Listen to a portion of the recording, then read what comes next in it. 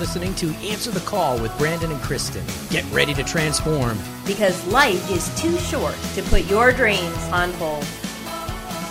We have an amazing show in store for you today. Brandon, tell us about it.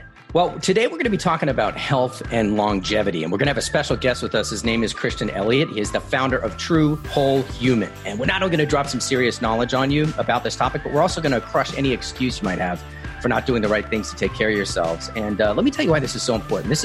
I saw a shocking statistic recently. For the first time in 100 years, life expectancy has dropped in the United States for the third straight year. We are actually dying younger, even despite all the proliferation of medical treatments, et cetera.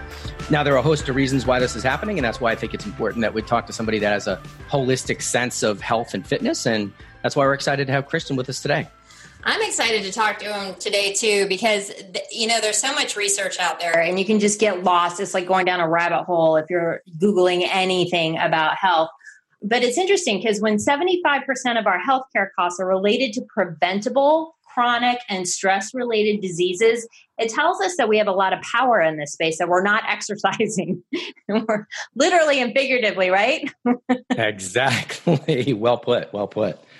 Yeah. We seem to have excuses. I mean, the thing is, we know, right? We know the right things to do. Well, the question is, why don't we do them? Why aren't we more motivated to do them? What's blocking us from taking the steps we need to take, the steps we know we need to take to be healthier? Right? I'm just going to put it out there. Milk chocolate is blocking me from being healthier. I think there you go. It's all on the chocolate industry. Big chocolate. It's big chocolate, not big oil. It's big chocolate. Yeah, for me, it's just the typical excuses, right? And that's why I'm actually really interested to talk to Christian today, because I know that he's going to swat away any excuse that we could possibly have for not working out. Maybe some folks are not eating their proper things as well. So really excited to talk to him. As I mentioned earlier, he's the founder of True Whole Human with his wife, Nina Elliott.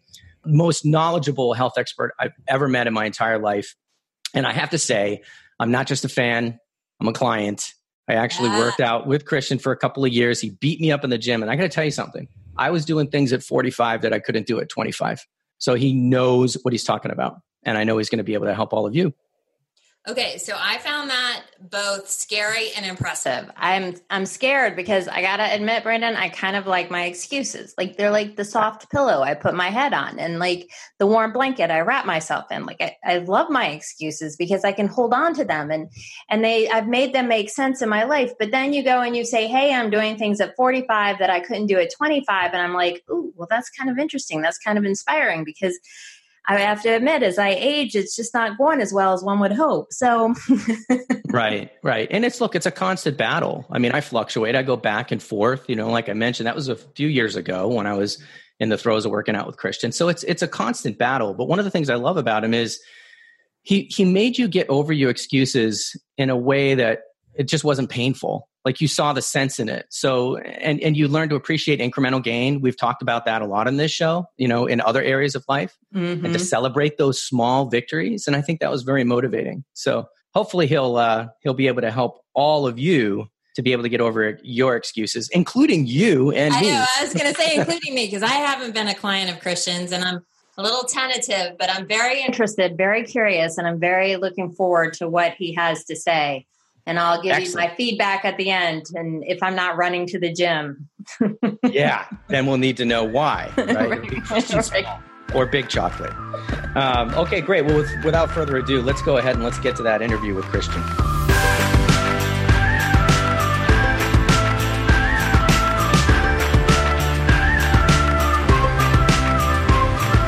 So Christian, one thing that's super interesting to me is, how did you get into this space of health and fitness, longevity? How did you arrive here? Oh man, okay, great question. So it really started as a kind of journey to get my own health back. I got married in my late 20s and my health was kind of not what I wanted it to be. And I'm looking at this thinking, my gosh, if it's this now, what is it going to be, when I'm 10 years older? And so I had the good fortune to find, of all people, a chiropractor. And I went there for my shoulder because my wife's bridesmaid went for her wrist. I'm like, well, the shoulder is closer to the back than the wrist, so it's got to be, maybe they can help me. They blew me away. And essentially, I had been to half a dozen different doctors trying to figure out what was going on with my joints, why I was getting sick all the time. Nothing was helping. And they turned my health around in a matter of months. And I became just this fascinated student. Like, if that is something that powerful, and I had no idea about it, what else do I not know?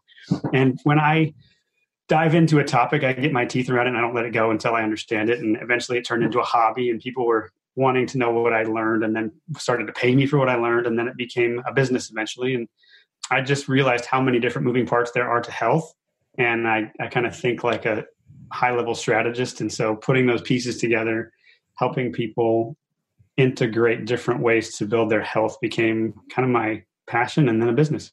So while people were looking, were they watching you go through your own health program? Like, I'm imagining you in your late 20s, right? You get married, and usually people are trying to get in shape when they get married. And then people are asking you. So I'm just wondering, was your physical self changing during this process? So somehow I managed to woo my wife with my less than great health. But so I was never, you wouldn't look at me like, boy, that guy's out of shape. He needs to do something. But internally, I was not well. The joint issues I had, I could barely, like, snuggling was hard. I could barely lift my hand above my head, and certain motions of turning around hurt. So being able to reclaim fitness, or you feel your athletic future slipping, and when you're like, this can't be good. Like, I want to hike with my grandkids, and I can barely do this now. So it was more the reclamation of physical abilities that I was slowly losing, and the frequency of colds. I was sick probably 4 times a year, which is just a big drag on your health. Yeah, it is.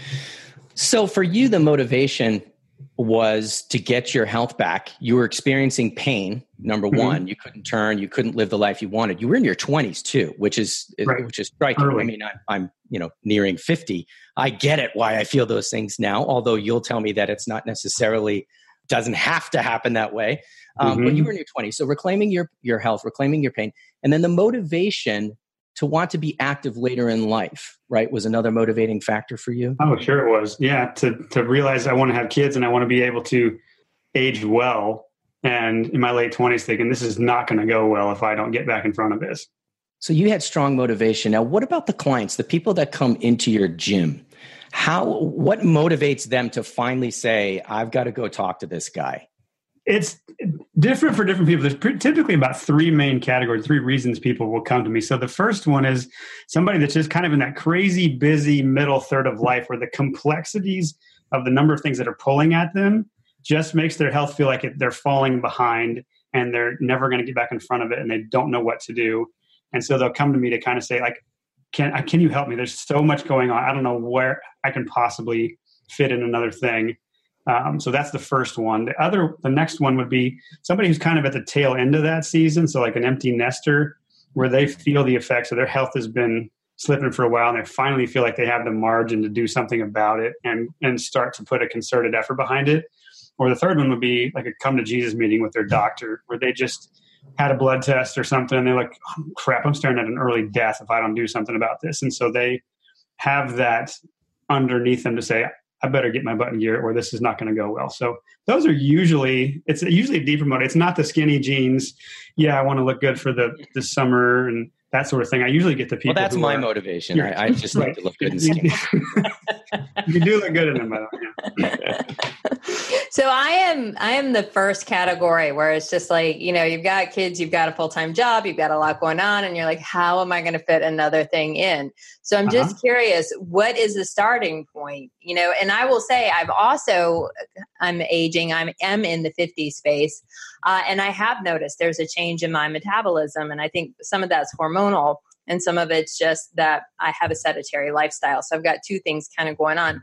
So as moving forward and looking forward to reclaiming my health, especially the health I had, I'd prefer my 16-year-old health, just to be clear. As long as we're making wishes here. I would take 20, 25. What kind of advice would you go with? A few things. So there's the reality. I think the major flaw that most programs out there have is they disregard your life. They say, all those habits that came together and your busy schedule and the moving parts of who you are, your health history, never worry about that. It's just cram this one thing into your life, muster some willpower, get through it, and you'll be fine. And what usually I have to do with people is we peel back the layers of the onion and say, you're probably doing too much. Like, we need to back off and find your true north. We need to know what's so important that you don't have time to take care of your health. Because if you don't take care of it, you're not going to have it.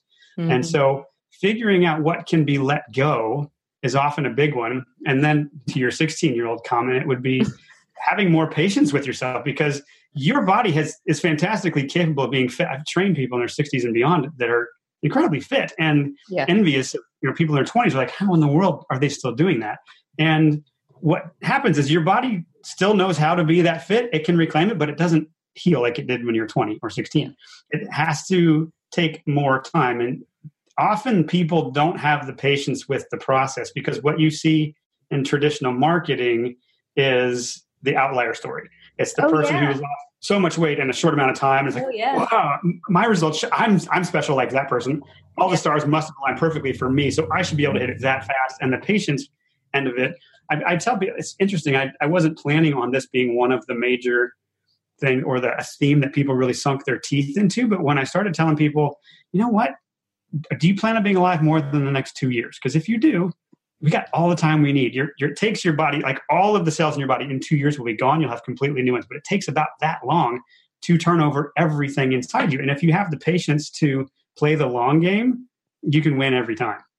How do you combat that? I mean, because it reminds me when you were talking about the way that people react to the fad diets, right? The quick fix. It reminds me of people who win the lottery. They win the lottery and they get all this money, and then they get rid of it. They spend it because they don't have the habits in place. And so the questions that kind of come out of that. Number one is, how do you overcome the fad diet obsession and the fact that people believe that that's the solution for them? So how do you sell your long-term plan to people who are short-term focused? And then the second question being, how do you get them to change those habits? Like, the process of change is complex. So what's your approach? Yeah, it depends on the person. But if somebody comes to me and they're, okay, I got a reunion coming up, I got to look good in 2 months from now, what do you got? I'm like, well, I mean, do you want the fast solution? The program we call it the Transformational Weight Loss Academy. And I say in one of the lectures, this is not the fastest way to lose weight academy. Like, if you want transformation that will last, if you're okay with losing weight a little slower and keeping it off after the reunion, then let's do this methodically, and let's figure out what in your life is keeping you from being able to do that. But oftentimes it's people's mindset that I think is the number one thing that holds them back from any sort of accomplishment they want in life. And sometimes I just have to tell people that I'm not the fit for that. If you're not ready for a comprehensive slowdown, let's do this the right way, and you just want the quick fix, go drink Slim Fast, get some liposuction, go do a gastric bypass, see if you can get on The Biggest Loser. That'll get you done quickly. But none of those last. I mean, 70% of people that win the lottery go broke. It's like you climb to the top of the mountain, but you have no skills to stay there. That's right. And so if somebody resonates with that approach, like, I'll usually talk them through and paint, fast forward. Okay, they're just going to go this way. You're going to gain all the weight back. And do you like that? Nobody wants that. But when you can lay out both options, here's fast and here's sustainable, they'll usually choose sustainable if it's a compelling path. Not everyone will. You just got to find people in the right headspace. And sometimes they just say, I don't think I'm the best fit for that. But for people who are, it works amazingly. Okay, so let's talk about that a minute, getting in the right headspace, because I will say on my Facebook feed, on my Pinterest feed, on my Instagram, whatever, I get all these things of these people who have lost, hundreds of pounds in 6 weeks. It's not quite that, but it looks like that. And it's all women in bikinis. That's like kind of how they're putting it out there, right? I wonder why they do that. I don't know. I have no idea. It works. So you're inundated with all of this propaganda, more or less, right? And it's everybody's selling something. In your point of moving into the headspace, which will then lead to the personal fitness space, it's like a 2-step process, right? You get your head around it, and then you move into action, almost, is what I feel like you're saying. Can you talk about like what that headspace should feel like? Sure. Yeah. It's interesting. Like, if you're in business or you're trying to figure out what are people wrestling with as they fall asleep at night, what's the pain point going through their head? And nobody's like, gosh, I just need to have more self-mastery, or if I just knew my true north, or if I just had, like, people are like, I got to get in shape. Like, I got to get this weight off. I got to get healthy. Those are the things they're saying. Right. And so you got to kind of come in the same door that they're going through and then have a conversation with them. So to be able to get somebody in the right headspace, it's funny. And one of the programs we did recently, the number one piece of feedback we always get, hands down, is that we change people's mindset. The way they think about the process is completely different, and they're so grateful for that. And so I was talking to this group, and I said, so how many of you guys would have signed up for a Mindset Academy? And they all just laughed. Like, oh. So everyone thinks their mindset is not the problem, and for 90% people, it is the problem. Mm-hmm. And so to get in the headspace that says, I want to change as a person. Probably the perfect analogy for this is the movie Groundhog Day. Have you guys seen that? Oh, absolutely. Over and over again. Right. But that movie, like, he couldn't move the narrative of his life forward until he changed as a person. Like, how he thought about himself, how he related to other people, the narrative of the skills that he worked on and why that would make his life better. And when you start to think that way about, I want to become a better person, like, you're the best friend, somebody that you admire, or somebody that you want to be, somebody in your Facebook feed who lost a bunch of weight. They weren't born with more willpower than you. Something happened along their journey where they acquired more and more of it, or they acquired more skills, or they became the kind of person for whom discipline is normal. So how do we replicate that process? That's really what I try to take people through. And the headspace of someone that, I guess the two biggest things that get in people's way mindset related are the fixed mindset. You guys know the Carol Dweck book? Okay, so the kind of fixed versus growth. Anybody that comes in with absolute statements of, I can't, I won't, I always, I never, it is always, like, that's just, to me, the red flag goes up right away. And so I just have a gentle conversation where I say, really, never. There's no alternate universe where this could be possible. And once you put a crack in the ice there, and they can see, like, oh, wait a minute, this could go differently. That's a big one. And then it's just the narrative that they tell themselves about themselves or about the process of losing weight. And the best test for that is, would you say those things to a 5-year-old? Mm-hmm. Most people don't want to say what they say to themselves to a 5-year-old, because that is a negative headspace. And when you can clear that, or you can point it out and you can take it captive and replace it with something else that is truth, that's believable, that has a frame of reference that says, I can do that, that new headspace changes the conversation. That's by the way, I love movie metaphors. They really speak to me. The Groundhog Day one is so great, because what kind of movie would that be if he didn't evolve? He just kept making the same decisions over and over again. That's the kind of movie nobody wants to live, certainly, but that's the movie that we're all living so often. We get stuck in the habit. We keep making the same mistake over and over again. And I think part of what you were just talking about alluded to the concept of excuses, because excuses are really just mindsets, right? Mm-hmm. And one of the excuses I used to use until I met you was, I'm in too much pain. I'm too sore, so I can't work out today. And what I learned from you is, you can. You have to work out differently. You have to listen to your body. So talk about that concept, listening to your body, and how that relates to how you approach working with somebody who may be experiencing pain. Yeah. I guess I'll stick with musculoskeletal for now, just kind of the movement pain, because that's a separate animal from other things. But as far as movement pain, really, the heart of the matter, I think, is the way that we move in quote unquote workouts or in boutique fitness or wherever, those look nothing like the way we move in the rest of life for the most part. And so if you can rewind the tape and say, okay, how did we develop our nervous systems from birth to early childhood? Completely different. And what we do, because we're so sedentary, is we just stiffen in particular areas, and we get hot spots of strength and weakness all throughout our body. And those strong muscles sitting next to weak muscles, when they go and they have to work together, there's pain, there's discomfort. And in the ironing out of those differences, where the strength is recaptured by basically moving like a human instead of a robot, the strength comes back and the buoyancy returns to your joints, and pain dissipates, and your body's doing all the healing. You just had to figure out a better way to move. So does that answer your question? It does answer my question. And it gets to the point of, most people, when they associate working out, it's like they're going to run the treadmill and just do that, or they're going to go pound the weights at the gym. But what does a workout look like with you if you're talking about moving more organically? Yeah. What I typically do, by the way, one of the easiest low-hanging fruit to lose weight and get some pain out of your body is walk. Nobody makes money off of it, so nobody talks about it, but the more the better. It's like the one type of exercise we can't do too much of. So I typically try to get people walking, But then from there, it's more mastery of your own body weight in space. So up and down off the floor in different positions where you're moving and rotating, and you have to have pressure on yourself. So my workout's typically a half-hour walk followed by 15 or 20 minutes of mobility work. And then I'll hit the weights and then add in a little cardio-ish thing at the end. But I try to make sure every workout's a little different. So it takes a while to develop a toolkit big enough so that you're constantly able to change it and say, okay, what would my body appreciate next? Or what would I appreciate today? Or how do I choose my exercises in light of what I did yesterday or what I might do tomorrow? And those moving parts, it doesn't take a whole lot of work to do, but you have to become a student of exercise for at least a little season of life to get really good at that. And then you own it forever. So I would start with just basic recapturing of mobility and then strengthening basic motions that the human should have. Once you start adding weights, then you restrict some of those motions. But it sure is a fun, vast world when you move well and it doesn't hurt anymore.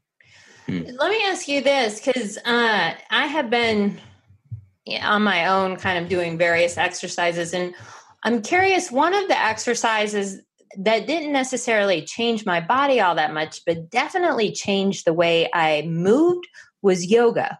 Mm-hmm. Can you explain to me kind of in layman's terms why I experienced such a difference in the way I moved with yoga as opposed to, say, weightlifting? Yeah. So with yoga, there's typically anything that can work at a myofascial level, which is basically your muscle and fascia. So your fascia, if you don't know, is this kind of this almost leotard you wear under your skin that squeezes and holds everything and interweaves even your bones. And when you're putting like those motor neurons in fascia, there's billions more of them than there are in muscle. And if they're stimulated with pressure in those positions, you're essentially uncompressing the joints. And depending on the type of yoga, some of them are more movement, some of them are more static holds. But as you move and you teach the body to unload, or like if you think of a way a cat stretches, or kids just get out of bed, we just naturally do that. You're breaking up some of those adhesions or stiffness that you'd normally feel. And that's why you're feeling lighter. Whereas weights can compress you, especially if your form's not great, you don't know what you're doing with it. And I'm sure that I didn't. And that's fascinating. No, because the fascia, you forget about the myofascial sheath basically around our body, right? And what it is to release that and how painful it can be to release. But also it does give you a whole lot of more movement. Yep, sure can. And the people that do too much yoga can also be too bendy and have too much laxity in their joints. So some people will back off yoga and go to like deadlifts or something and feel their pain diminish. So it just depends on where you are on the spectrum. Yep. So it sounds like your workouts are not typical. They're sort of atypical in the sense that you do a lot of different things. And that's one of the problems I have with working out is I get bored so easily. Mm-hmm. And so like the flavor of the moment now is doing Tabata or whatever, or interval training. Mm-hmm. And I could just get so bored doing the same things over and over again. So what do you do? How do you talk to people who come to you and say, you know what, I just get bored with the exercise I'm doing. And that's one of the reasons why I end up quitting. I get bored. Yeah, I guess two things. One is, it sounds like it's time to mix it up. Like having exercise be intrinsically interesting is one of the ways to stay motivated. But I think on a deeper level, and we could even relate this more even to business, but I guess I'll start there. So anywhere you find you're lacking motivation, kind of zoom out and say, am I missing any opportunities for mastery, autonomy, or purpose here? And if I don't have those three in a high enough degree, I'm going to leak motivation and I'm not going to have as much of it.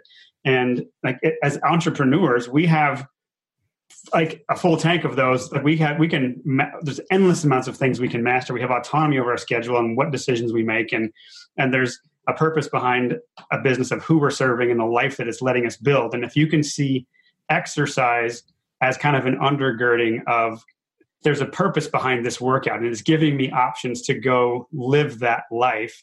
And then you can find parts of exercise that are intrinsically interesting. Like for me now, I'm working on getting a muscle up. I've never been able to do one. I can knock out pull-ups and dips like a boss, but I've never put those two together. And it's interesting to me, like what other skills do I not have, or how could I train my body to become better at that?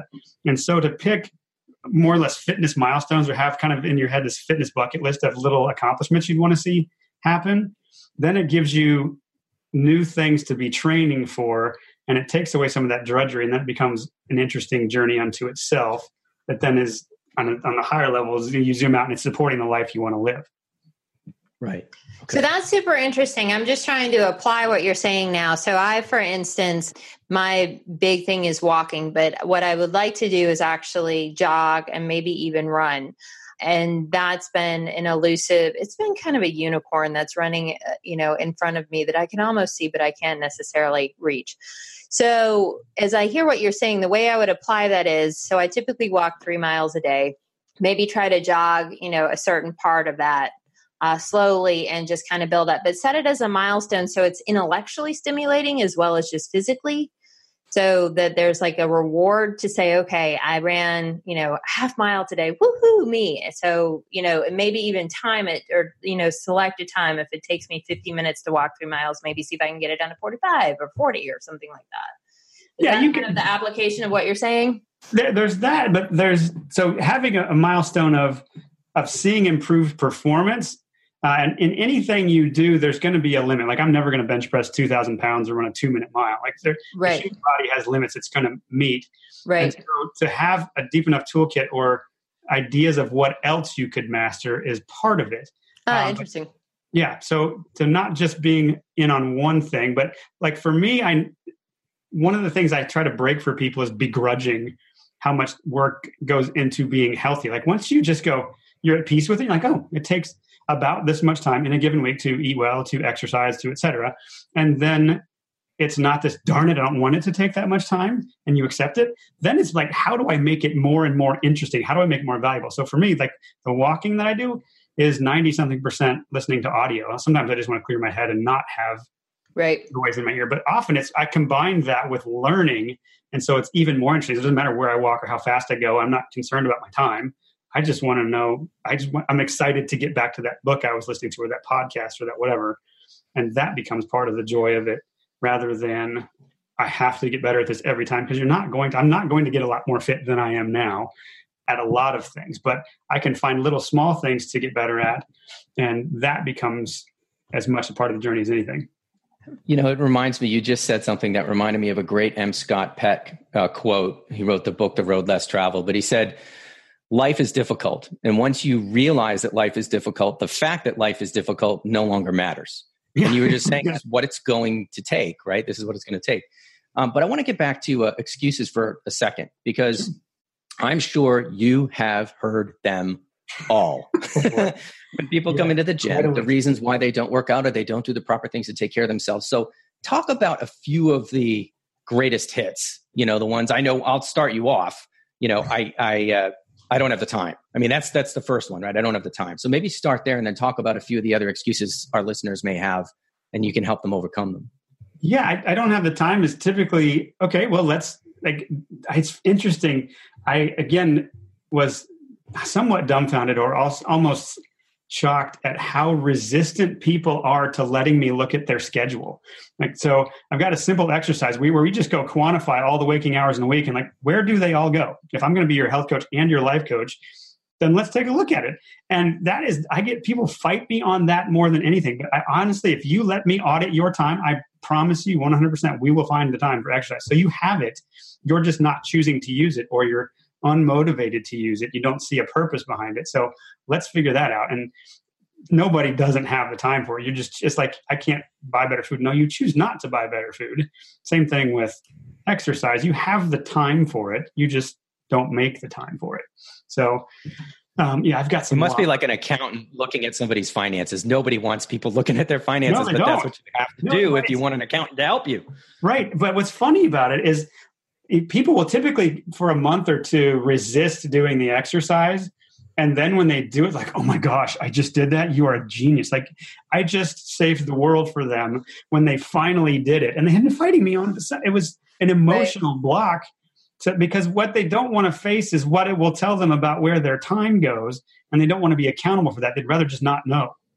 Well, you bring up an interesting point, and I'm actually curious to know how you do your own time. And we only have a few minutes here to talk about this, but I know some of my time goes to Facebook, which more than it should. But I'm curious how you do your own time audit. Well, so I have a spreadsheet. I call it a 5-minute sanity check. So essentially I put on there's a list of 11 things at the bottom of it. And those 11 things have to fit on that sheet. And I have kind of baseline minimums for some of them, but looking at them, one thing where people typically get a little bit blindsided is we humans have this wonderful tendency of overestimating how much we can do. And so we plan our lives on best case scenario. And then when anything interrupts it, we're like, dang it. And I can't do this. It's overwhelming, or I have to quit, and it's too much. And when that happens, if you haven't been able to take a hard look at where all your time's going, you don't know what you just lost or where to put it. So I'll audit my time. And the thing that people typically give the most pushback to is really a play deficiency or a sleep or a rest deficiency, where they just don't feel refreshed. Like if life is coming at you hard and you feel like no part of your day was anything you got to choose and you didn't have any margin to exhale, you're naturally going to stay up later and scroll through Facebook or do something else because of that.